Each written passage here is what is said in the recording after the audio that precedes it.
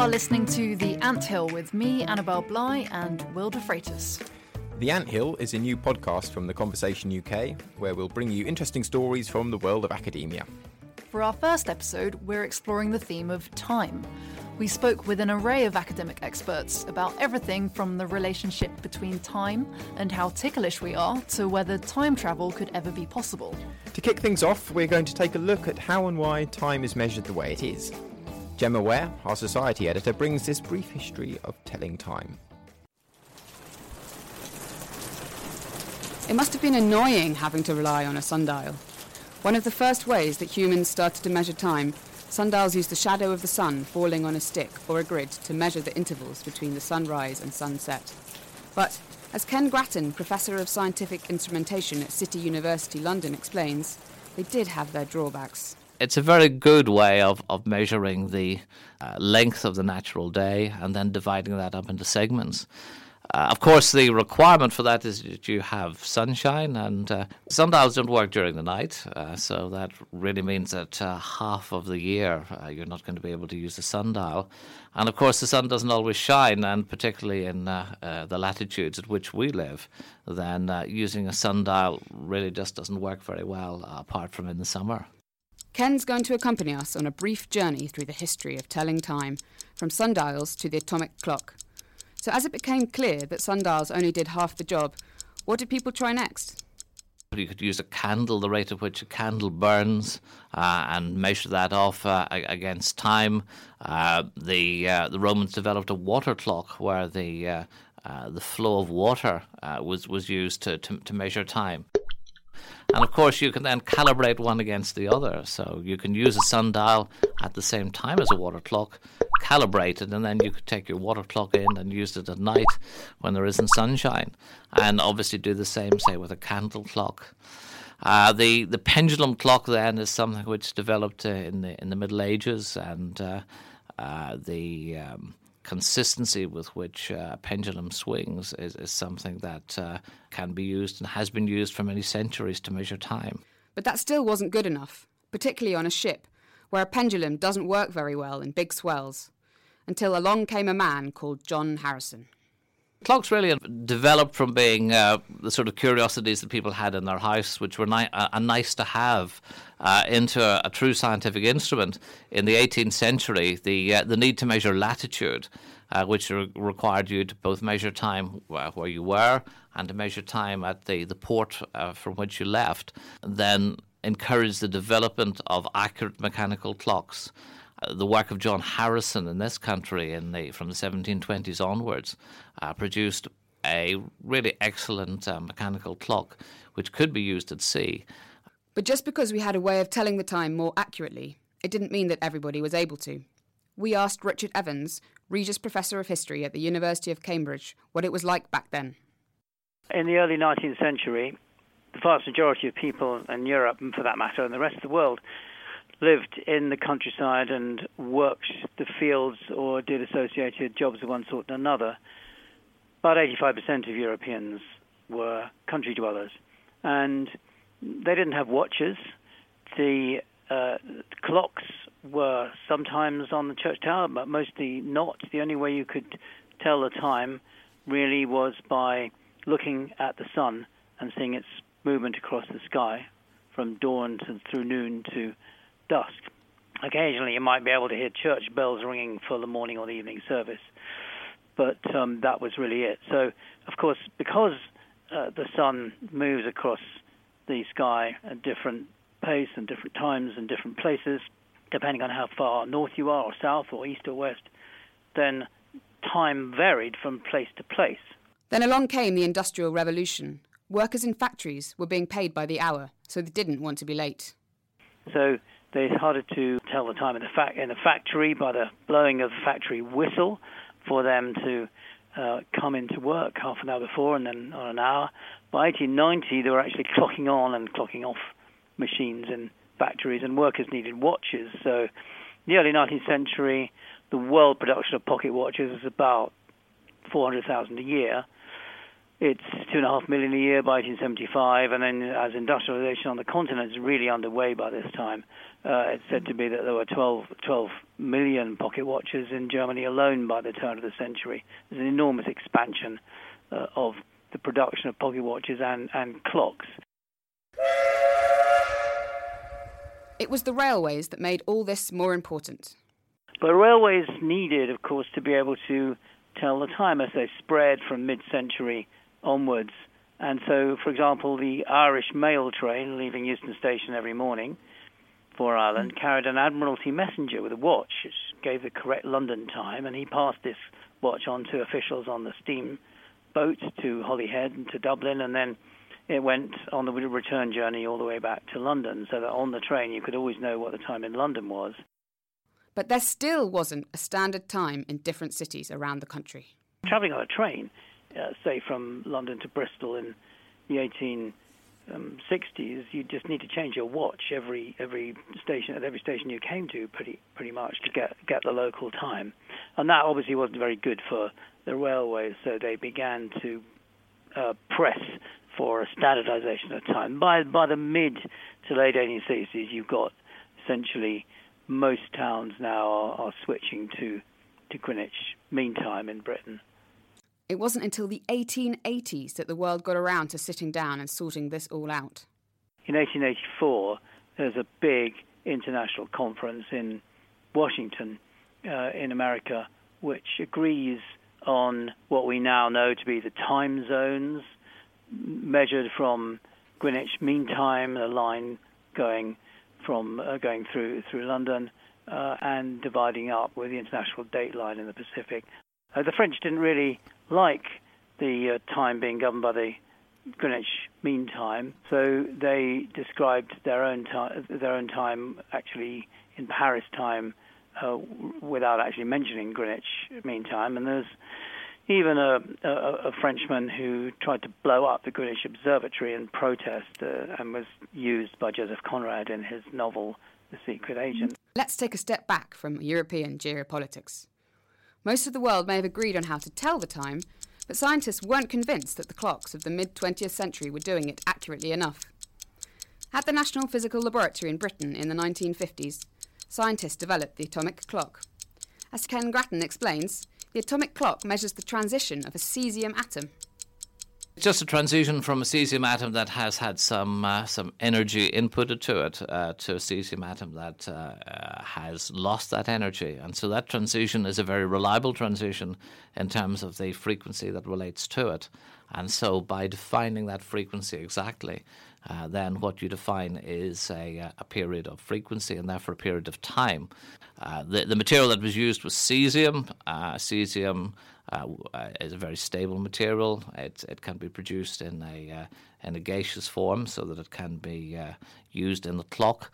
And one particular isotope of cesium, cesium-133, is the one that's used. What you have is a definition of time now based around the cesium clock. And that definition is internationally accepted. And so from that point of view, to change the definition of time now requires international agreement. And as you can imagine, that doesn't occur on a week-by-week basis. But cesium isn't the only element on the block, and the hunt is still on for other elements that could do the job even better.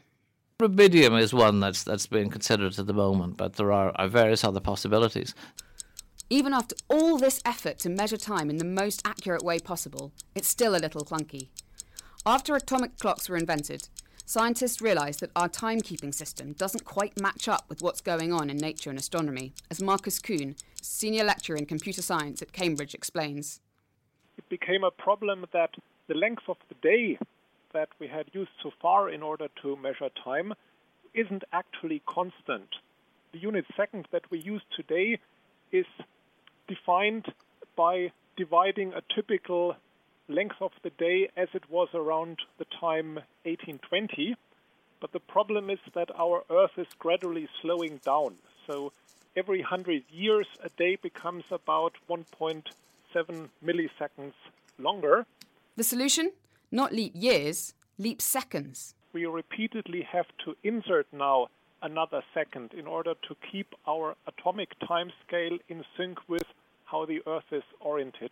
Leap seconds, on average, have to be inserted about once every 1 to 2 years, and there are fixed dates for that. It's either done at the end of July or at the end of December.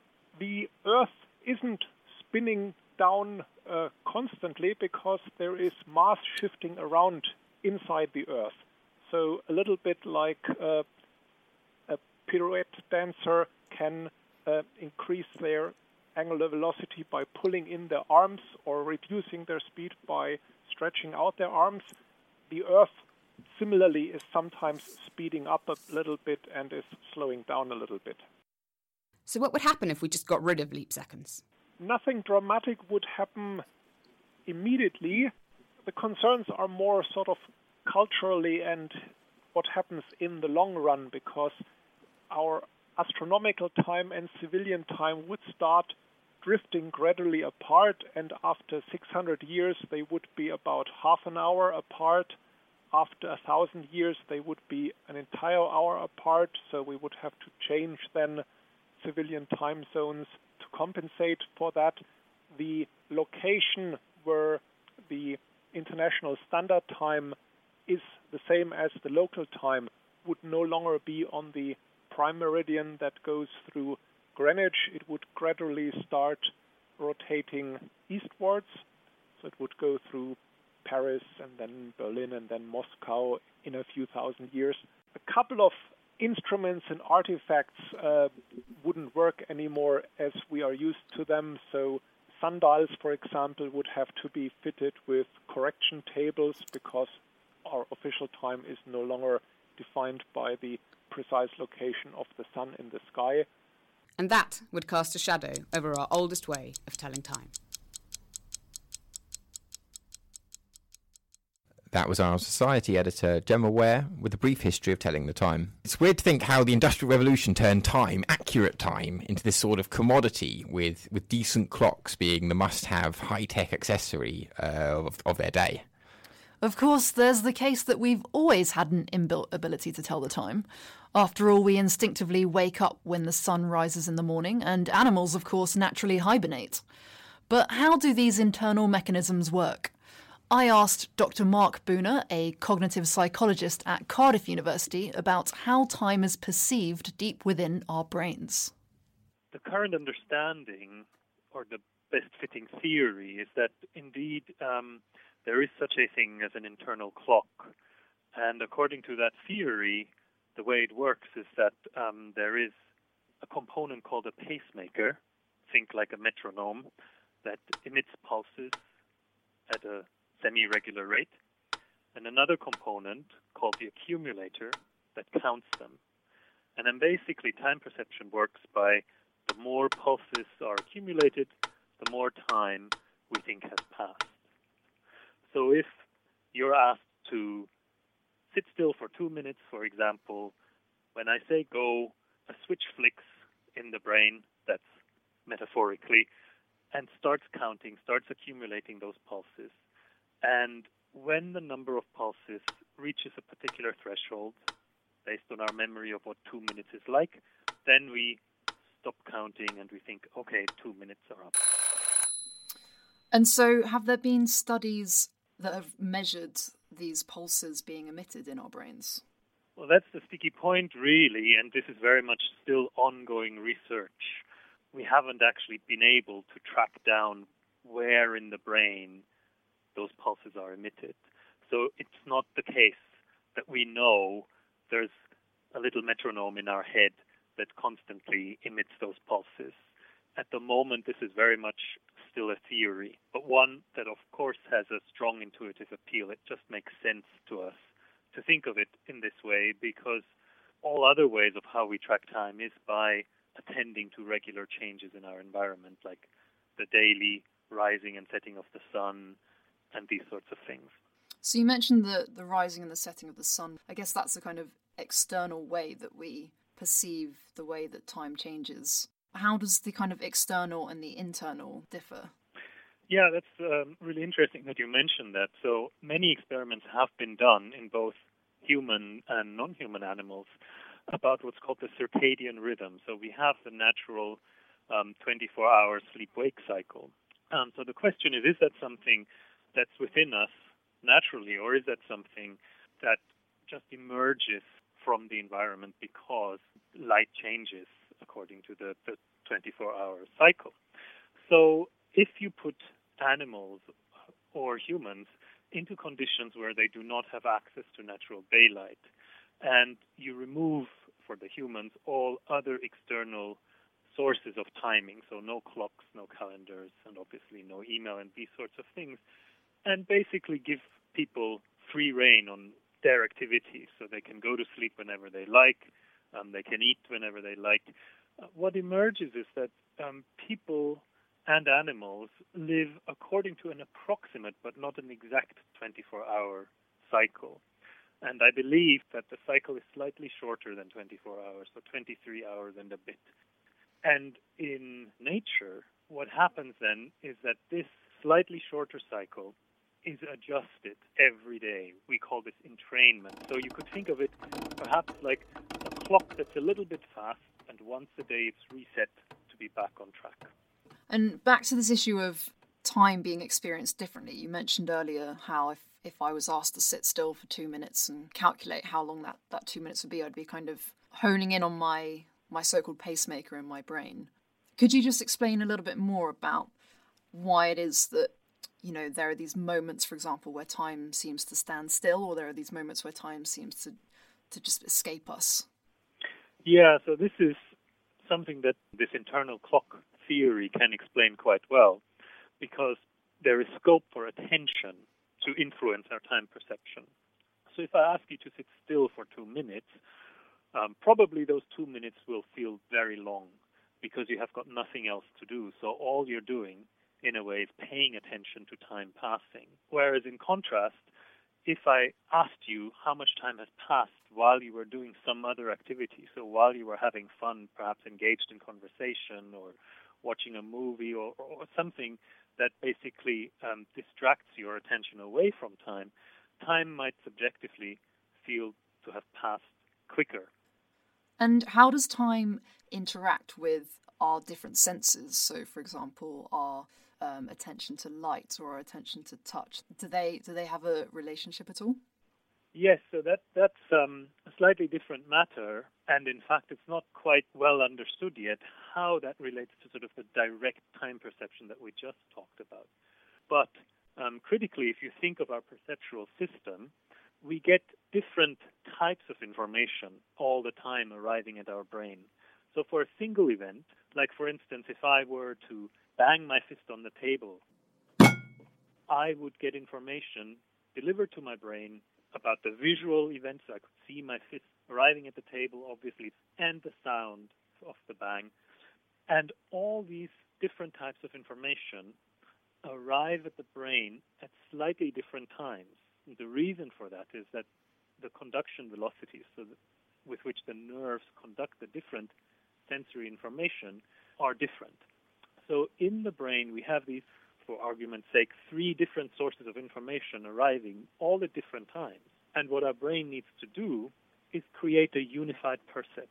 If it wouldn't do that, so if our brain wouldn't pull these 3 streams of information together in time, our experience would be completely disorganized. We wouldn't be able to say that that was a single event. So, for example, if in the context of movement, if I were to plan to bang my fist on the table, my brain forms what's called a motor program or a motor intention, and it activates the relevant muscles to carry out that action and constantly compares the prediction of that action with the actual outcome. So if I plan to bang the table, I have a certain anticipation that that will happen and that I will hear the sound, that I see it, that I feel it, and so forth. And when that prediction matches my actual experience, then all is well, and I think, yep, I've done that, I can move on now. There are some people who seem to have difficulty with this, and in particular, a certain subtype of patients with schizophrenia, so patients who have what's called the delusional subtype of schizophrenia, they sometimes have very strange experience they might report that they're not in control of their body. So they might move their arm around and might say somebody else or something else is in charge of my arm or of my hand. By the way, this is also related to a phenomenon that we all know. We cannot tickle ourselves. No way. When I tickle myself under the armpit, I don't laugh, but if you tickle me, I would. And the reason for that is exactly that when I do it to myself, I have this prediction of what's going to happen, and therefore I already anticipate it, and my body compensates for it. So there you go, everybody. Try as you might, your brain is just not wired to let you tickle yourself. But even though time is wired into our brains, it's not yet clear if it's something we could one day take control of and manipulate. Yep, we couldn't have a podcast about time without dealing with the huge, fantastical idea of time travel. We asked our science editor, Stephen Harris, to investigate. You've almost certainly wanted to try going back in time to change something in your past, or perhaps travel to the future to see what life is like for your descendants. Science fiction can paint pictures of what this experience might be like, but can science fact give us a hint of whether it might actually be possible, and how might we go about achieving time travel? To answer these questions, I'm joined by Dr. Marika Taylor, Professor of Theoretical Physics at the University of Southampton. So Marika, is time travel possible?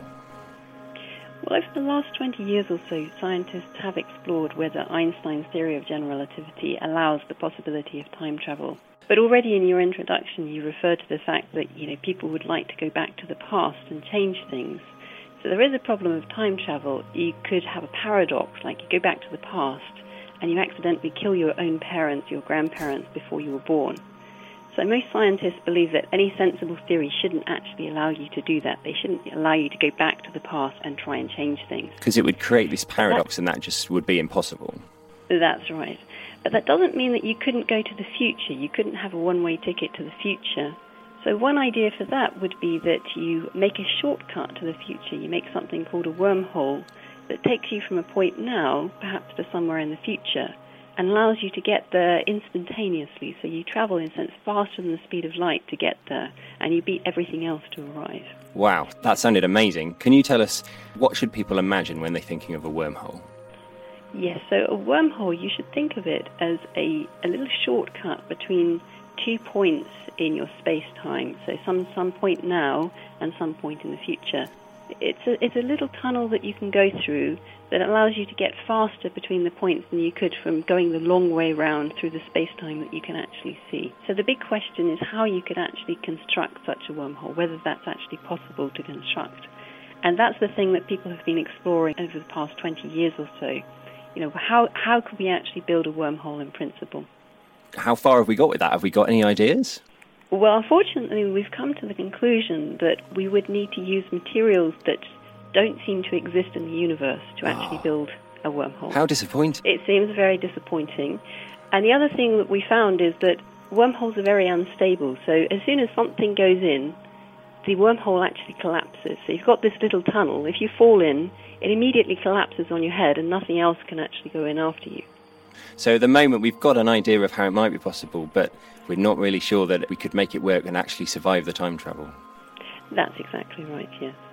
So it seems that, our grandparents and our parents in the past are safe, but unfortunately we won't be able to get a kind of glimpse of what happens in the future.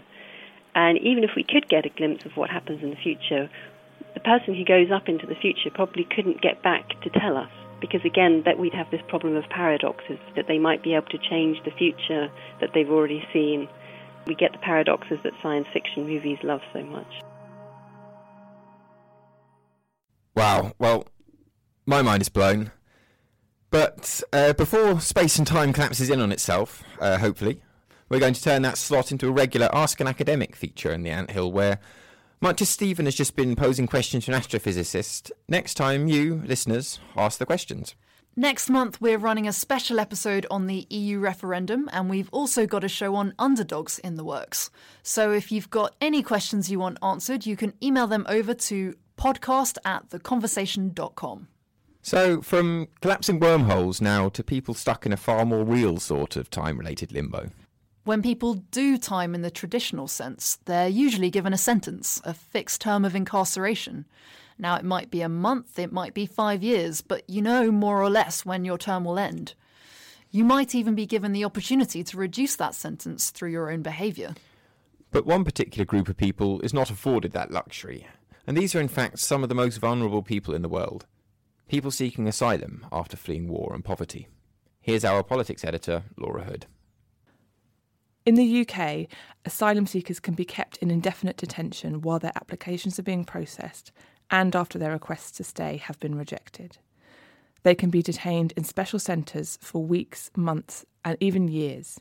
These people, who may well have already experienced severe trauma, are living in limbo right under our noses.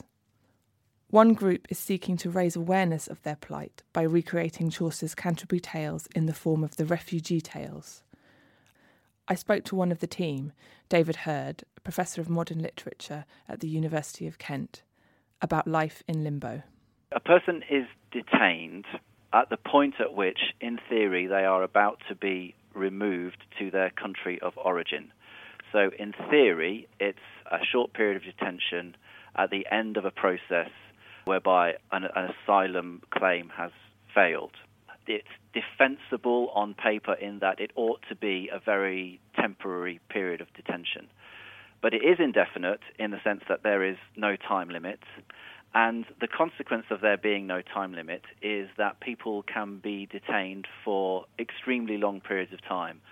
So over the last 10 years, it's been very common for people to be detained for months and years.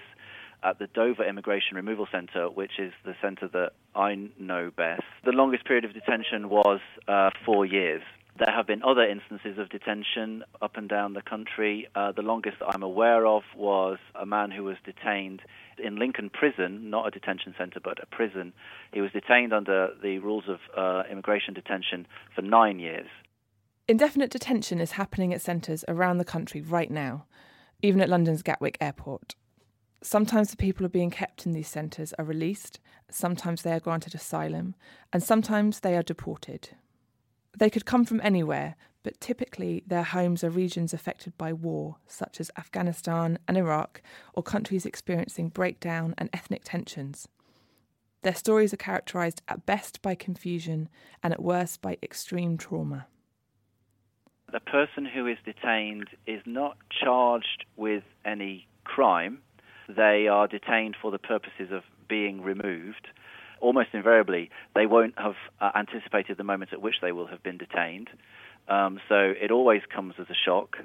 And very often when they are detained, they're not exactly clear where it is that they are detained. So they might know the name of the institution, but they don't know where the institution is. It's quite often the case that if they have a network of friends or supporters, that they are separated from that group of friends and supporters by the distance between the detention centre and wherever it was they were living. It's very, very common that people who are detained become depressed, and there's a very high incidence of mental health problems associated with detention precisely because of the protracted nature of the detention. At any point, a person might be told that they are imminently to be removed or to be deported.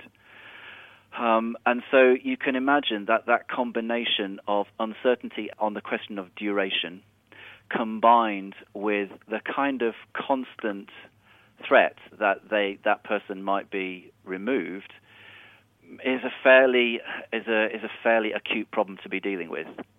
So for an example, in one of the tales that we told in the Refugee Tales project was a tale called The Appellant's Tale.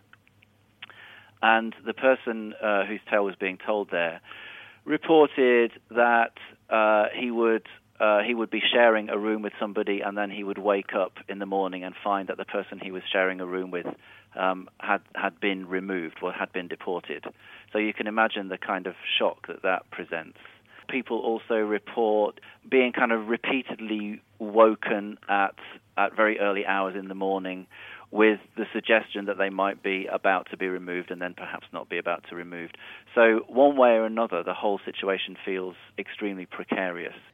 Experiences, of course, differ, But some say it feels worse than prison, specifically as a consequence of the indefiniteness. It has become clear that the uncertainty about the length of time they are to spend in detention makes life particularly hard for these people. David estimates that thousands of people are indefinitely detained in the UK at any one time, and many, many more are at risk of being detained at any moment. The parliamentary inquiry into indefinite detention, which was cross-party, reported very clearly that the policy of indefinite detention ought to be brought to an end as a matter of urgency, because it's inhumane and cruel, and the human cost of the policy is a scandal, as the committee found. So it was a very positive development that there was a kind of cross-party consensus on that question. The disappointment is that in the present immigration bill, the immigration bill that's going through Parliament, the government recommits itself to indefinite immigration detention. So, in other words, it hasn't taken account of the parliamentary inquiry. The inquiry happened before the last election, and obviously there's been a change of regime in the meantime. While the government makes up its mind about what to do, David's group want these people to be heard, which is where Refugee Tales comes in. Just like Chaucer's Pilgrims, David's group takes a journey together, stopping along the way to tell stories. But where Chaucer brought us the Knight's Tale, the Miller's Tale, and the Parson's Tale, this group is telling the tales of the people trapped in uncertainty in these immigration centres, as well as those who work with and around them. So we hear the detainee's tale, the deportee's tale, the solicitor's tale, and even the lorry driver's tale. Here's a reading from the Arriver's Tale. I was released in 2011. Only to return to the limbo I was in before. I'm not allowed to work. I've now been here for 8 years. I have no choice but to live where I'm told to live and wait for the next hearing to allow my application to be considered. Do you know what limbo means? It means the edge of hell. The point of the project was to communicate the experience of indefinite detention, but also at the same time to make manifest the journeys that people have made in coming over here. So what we did was our journey last year, and it's being repeated again this year, but slightly different form. The journey last year was from Dover to Crawley. So we travelled along the North Downs Way. It took 9 days to do the walk, and at every stop along the way, 2 tales were told. One was the tale of a refugee or an asylum seeker. The other was the tale of somebody who worked with refugees or asylum seekers. The object was simply to communicate those tales to people who wouldn't ordinarily have heard them, so the local audiences that we encountered along the way. David's group made its first journey last summer, and will be on the road again in July, travelling from Canterbury in Kent to Westminster in London, stopping along the way to share the tales of the people living in timeless uncertainty, sentenced to limbo on British soil. You can find out more at refugeetales.org. I'm afraid that's all we've got time for on this episode of The Anthill. A big shout out to the journalism department at City University for letting us use their studios, and to Dave Goodfellow for all his help. The Anthill was produced by Gemma Ware and myself, with help from Ali Kingston, Khalil Kasimali, Michael Parker and Josephine Lethbridge. The Conversation is funded by UK universities and research bodies. Check out our website, theconversation.com, or follow us on Twitter and Facebook. Annabelle and I will be back next month with some different takes on the possibility of a Brexit. Thanks to all the academics who spoke to us, and thanks to you, the listeners, for listening in. Goodbye. Goodbye.